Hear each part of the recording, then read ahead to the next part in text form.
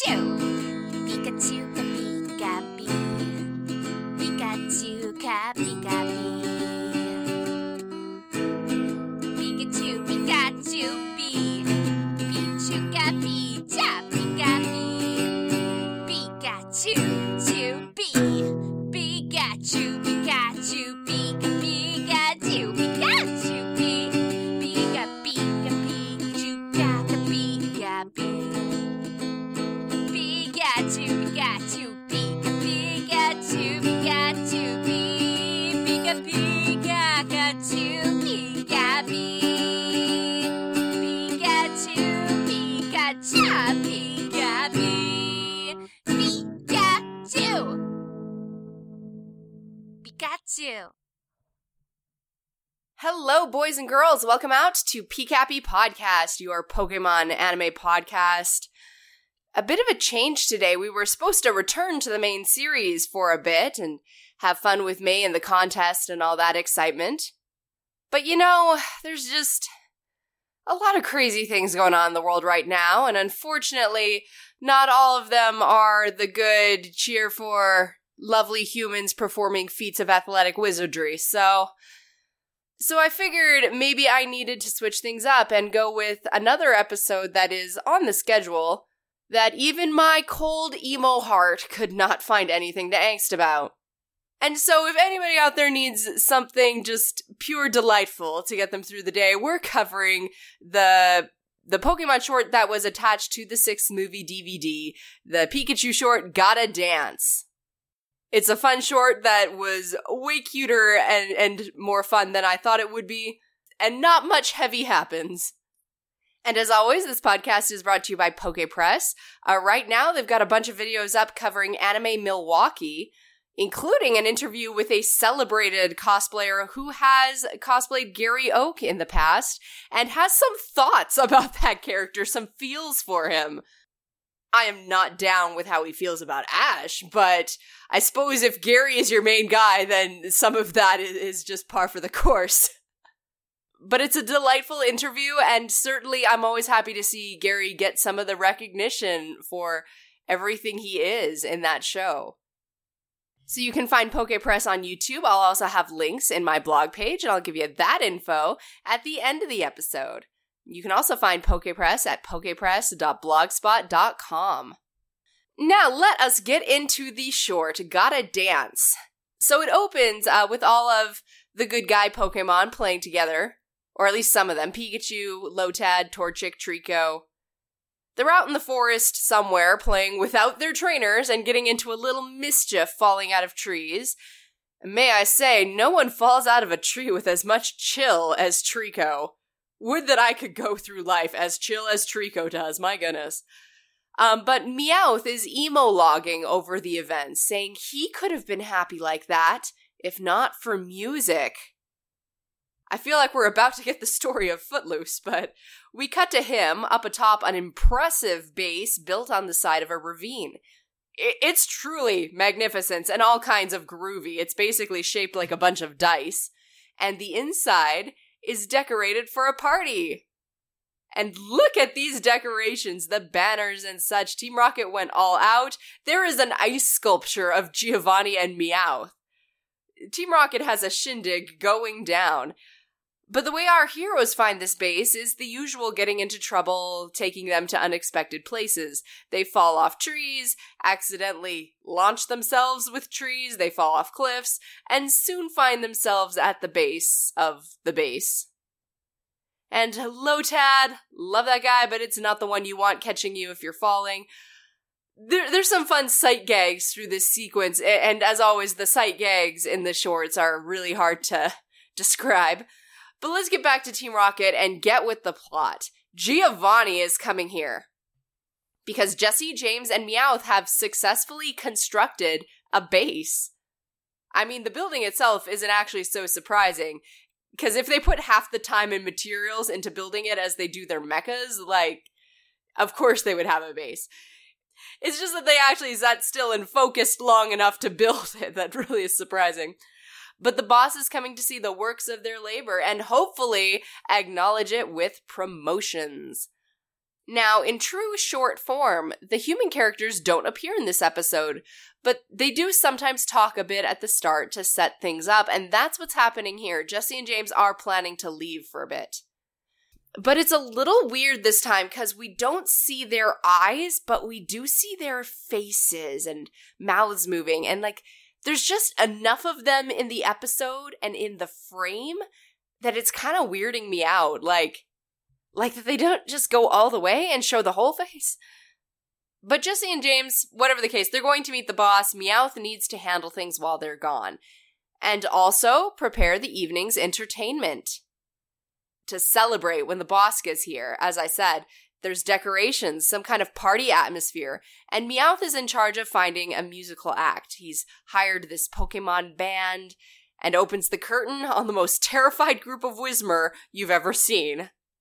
Yeah, an organization dedicated to stealing and exploiting Pokemon, usually so aggressively against their will.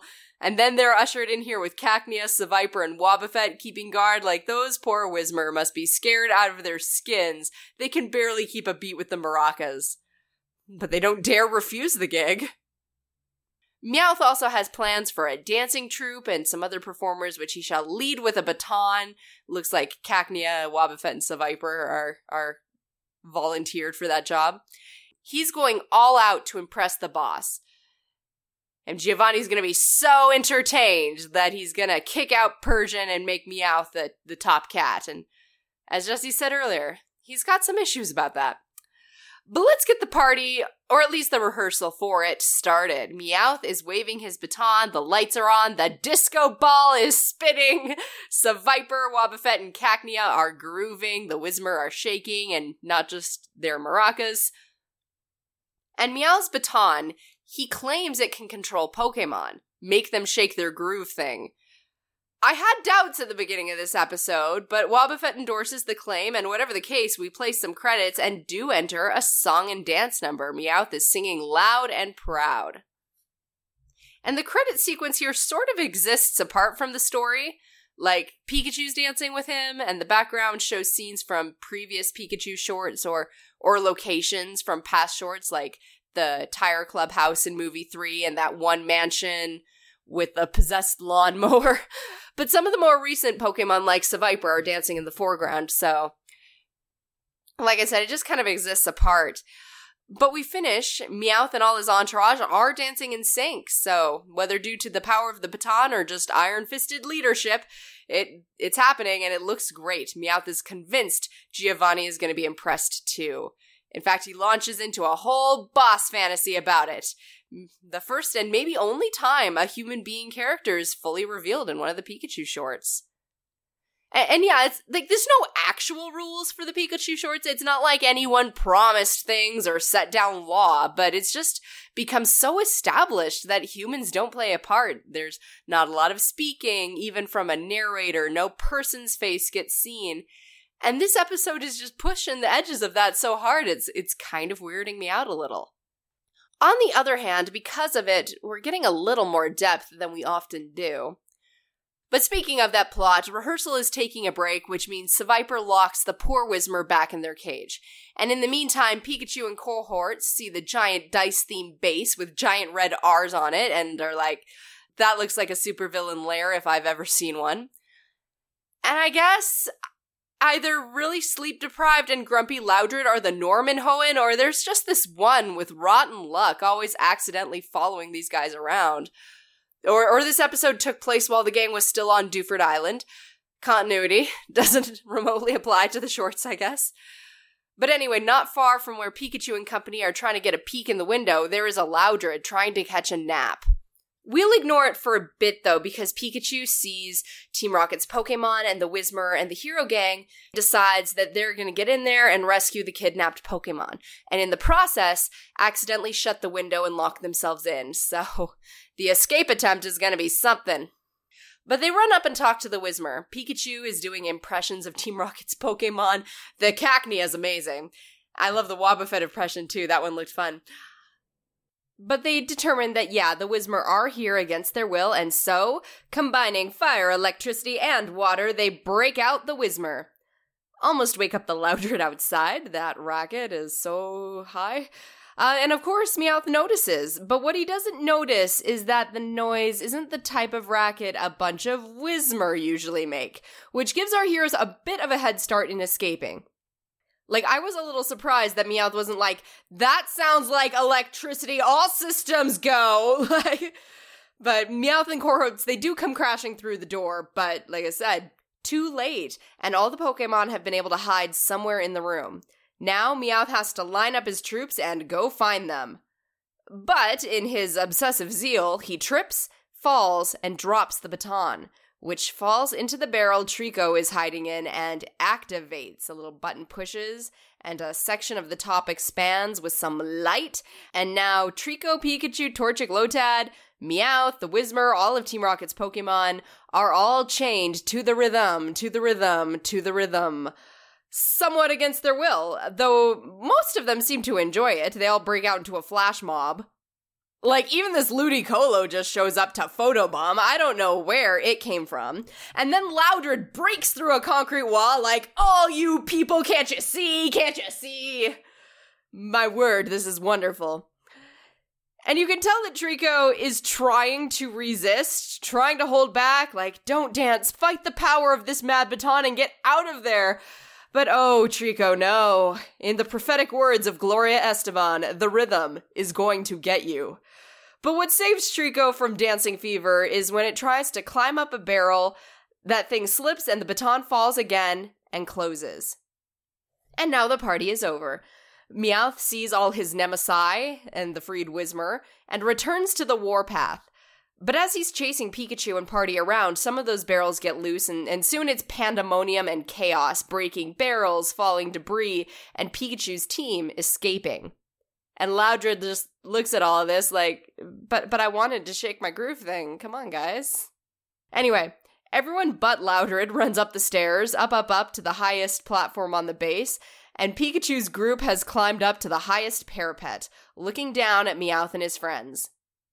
As Meowth says, there's nowhere to run, but Trico was smart and decided to take the dancing Pokebaton with him. It might prove useful in a couple seconds. At least Meowth can't use it against them.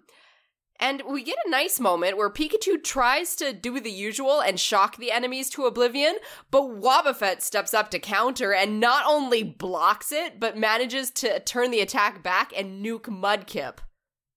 Didn't even have a trainer along to coax it into that. Like, Wobbuffet is just the almighty janitor. It just hangs in the background. No one takes him seriously. But when it matters, remember, that thing once repelled a legendary. Anyway, Mudkip is zapped and falls off the parapet, but like I said, Trico has the baton and moves fast, extending the baton so Mudkip's able to grab something before it falls to its death. Trico's now hanging off the side of the tower with one hand, while Mudkip clings to the head of the baton for dear life. But remember, that baton, the top of it has all those buttons, and it can open up, and with all the struggling, it does. With a snap, everyone's at attention. And Trico's trying to rescue Mudkip via a rhythmic gymnastics routine. It's still resisting the effects, even as everyone around it breaks out into a Bollywood number. The dancing is so hardcore, though. It is breaking the base. The floor is crumbling. The supporting metal beams are bending. These guys are dancing till the world ends and barely noticing. It's not until they all start pairing up for a tango that Pikachu and Meowth seem to have some awareness that they're in danger, but they all make it off the current collapsing balcony just in time to watch it go plunging down the ravine. Still dancing. But eventually, the baton is closed again and everyone wakes up from the trance. The baton ends up in Meowth's hands again, and he'd appreciate that more if he wasn't busy realizing he almost died, and did some property damage on the base. But that's nothing compared to the damage that happens next. Meowth chases Pikachu and its buddies, and they run off the balcony into the ballroom, the big party room with all the food and the decorations, and they're running for their lives. Do you think they care about not disturbing the deco? No. Between them and Meowth, the place is trashed in seconds. All of that hard work. And of course, the other Rockettes are no help. Seviper tries, bless its soul, but no, it just ends up trampled by everyone, painfully. So does Cacnea, but Cacnea at least has a cushion underneath it called Seviper. Even so, like, that ticks off Cacnea, and when it gets up, Cacnea goes berserk. It just raises its arms like a pair of machine guns, like, cha-chink, let's do this. Goes full Terminator, firing pit missiles at everything. It's like, does James know you can do that? Cacnea shoots up everything in the room, all the glass out of the windows. It demolishes banners and decorations, just a barrage of projectiles until everything is scrap. Meowth tries to rein Cacnea in, as it should, because does Cacnea do that on a normal basis? I've never seen this out of it before. I thought Jessie was the one in Team Rocket you didn't want to tick off, but anyway, at this point, it's really too late. Like, everything is wrecked. Even those, what are they called? The papier-mâché balls where you pull a string and they open up to pour confetti and stuff. Like, they're open and wasted. And they've got, like, these caricatures, I guess, of Giovanni. This party's ruined. And the boss hasn't even arrived yet. Meowth freaks out and fumbles with the baton, which ends up activating it, and at least it's a soothing island rhythm, so hula dancing breaks out. It's very calming. Ludicolo is loving it, grabs a surfboard, Loudred bursts out wearing a lei. It's having a weird day, but it's the best day of its life, apparently. Even Trico has flowers in its hair and, is trying not to give in, but is kind of sort of dancing. It's not until a heavy decoration falls on Meowth and the baton that the trance breaks, and everyone's like, oh yeah, we're supposed to be running. So the chase continues, although Loudred still continues to hula, like, I do not need the rest of you. I am having a me party. Everyone else, though, goes outside, running along the scaffolding beside all the dice motifs. But there's so many Pokemon. The good guys kind of use that to their advantage. Like, just let's cause some chaos and use it to divide and conquer.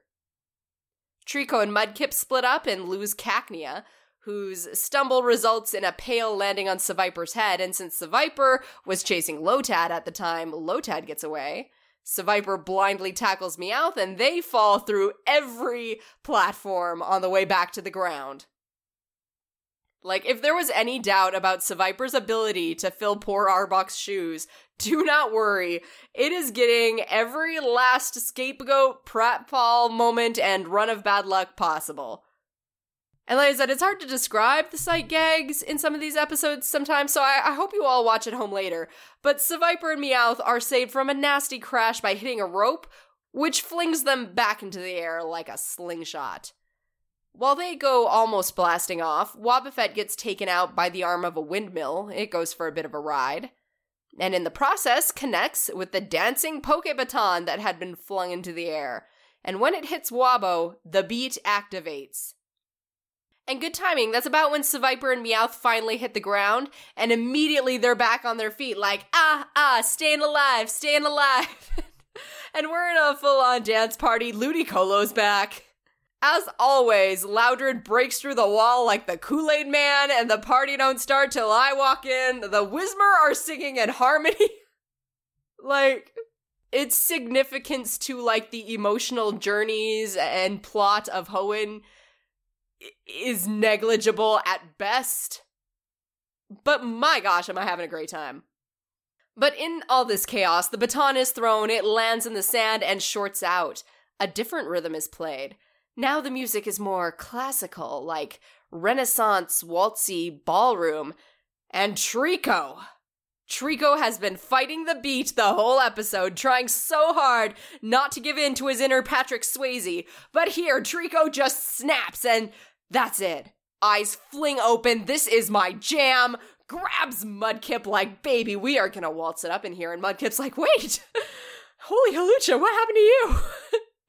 And apparently, the foxtrot is super effective. Who knew? Well, that baton is destructing one piece at a time, but as long as it plays music, the Pokemon gotta dance. And Trico's fully given over. It's scratching the windmill like it's a record, guys. I can't even explain what's going on there, but it's hilarious. Mudkip's been grabbed by a new dance partner, Wobbuffet. doesn't look any more thrilled about this, but it happened. Pikachu and Meowth are also dancing together, but they're starting to look uncomfortable. And that's because of the problems with the Pokebaton. The music keeps getting faster and faster and faster. Like, even Ludicolo and Loudred are like, this is too much, yo. I only throw my hands up in the air sometimes. Things are going haywire, faster and faster, and then slow, and then faster and faster and faster. And then finally the music reaches a peak. The baton explodes. The metaphorical mic is officially dropped. Loudred is the first to complain. It rips off a pipe and goes straight up shonen bat on this group. Like, meanwhile, the base is falling apart. So in addition to dodging Loudred, the gang also has to dodge falling debris, crumbling bricks, etc. The Pokemon all squeeze through a tiny door and take refuge in a small room, but it's like wall-to-wall wood? Loudred came crashing through concrete earlier. Like, that's not going to stop it. And it's mad. Like I said, it's just swinging that pipe like it wants to bash some brains in. It's kind of creepy. And a bit of an overreaction. I mean, you were at least having a good time. But Loudred smashes up the wall, and Seviper, blessed thing, steps up to fight it and help the team, but then Loudred swings the pipe at Seviper's head, and, well, Seviper has self-preservation instincts. It ducks. And Loudred takes out, in one swing, the entire supporting column. This building could go down. It shakes, everyone holds their breath. But no, it stays up, barely. Everyone breathes a sigh of relief. And then Lotad sneezes. The whole thing goes down. And the floor of that room kind of separates from the rest of the building, and they ride that floor all the way down, which by this point, like, it's sort of gliding. It breaks in half, and the Team Rocket side gets stuck with Loudred. Pikachu, Whismur, and the others glide the wooden floor to safety, having to use Lotad's water gun for a break. But they stick the landing, and they survive. The Pokemon rejoice. But what of Team Rocket? Well, they all trudge back, defeated and weary, to find that there's not much left of their base but scraps and a ladder. Not even that. Basically, Meowth's dancing days are over. And roll credits. Complete with some kids' coloring submissions, it looks like. How cute. And Pikachu making Pokemon impressions. It needs help from Trico and Fortress to do Loudred, but after that we get a trippy 70s music video sequence. The Whismur get to go home free at the very end, and I hope that Pikachu also goes home to his trainer soon. I mean, the sun is setting. At some point, Ash is going to worry about you, moron. What took you so long? It was noonday in the last shot. This was a very fun episode. I do question where Ludicolo came from. Like, is it just a wild Ludicolo that, like, just, you know, wandering around, like, in the same way Loudred was? Or, I don't know. It doesn't make a lot of sense, but it's a Ludicolo, so it kind of doesn't have to. It's just super entertaining, and it makes me want a little more out of the Team Rocket Pokemon. Because we had some very developed characters with Team Rocket's Pokemon through, you know, Kanto, Orange Island's Johto, with Arbok and Weezing. Like, we got to know them really well. We had a lot of moments of personality, but just the way they all played off of each other, like, other than the relationship between Arbok and Jessie, poor thing, Victory Bell and James a bit, like, the personality types, though very well defined, were not ones that I necessarily would have wanted to watch an entire short about. But this Hoenn team, like, Seviper and, like, getting to know a little bit about Cacnea and Meowth and Wobbuffet, like, that is just a group dynamic that I find I want more of without their trainers around to kind of guide things. Like, with the old group, Victory Bell, Lickitung, Arbok, Weezing, and Meowth, I very much got a feeling of, like, Jessie, James, and Meowth are in charge. Everybody else is just a lackey. Whereas with this group, like, Jessie and James might think that, but the fact is the four of them here, Meowth, Wobbuffet, Seviper, Cacnea, they are a team. And while a few of them may not especially like each other, like, I definitely get the feeling that Meowth resents Wobbuffet from time to time. They can work together in a way that the old team didn't. Like, the blend of personalities and, like, the confidence that many of them have to take the lead or take initiative, as well as their ability to, like, listen to leadership, when they can work together and when they lose their temper and do their own thing, like, this is just a good group as far as these supporting characters go. Supporting Pokemon characters, no less. Like, Meowth is the only one who can have understandable dialogue. I find I am just as fascinated and interested in their adventures as I am in Pikachu, Torchic, Mudkip, Trico. And definitely today more so. The good guys, the main characters that we have fallen in love with and gotten to know extremely well over, the last several episodes, they were far less interesting than the Team Rocket Pokemon today, I feel. Like, if you gave me a choice between another short where Pikachu and his friends go off and have an adventure and another episode where Meowth and his friends go out and have an adventure, I would pick Team Rocket. Right now, based off of this episode. So yeah, like, despite it being a Pikachu short, which, tend to just have a little less seriousness and depth to them, it was super entertaining and kind of revealing and all sorts of entirely fun, like not a sad note in the whole thing. I'm very happy and satisfied. I hope you guys all had fun too. We will return to our main series soon so that we can figure out how May is adapting to contest life. It's going to be her first time competing, her first time putting her real skills out there on the line to have other people critique and judge her. We'll see how she pulls through. But for now, thank you so much for listening. You can find more on this podcast on Facebook or Twitter at PCAPI Podcast or at pcappypodcast.blogspot.com. Until next time, this has been PCAPI Podcast. Gotta catch 'em all.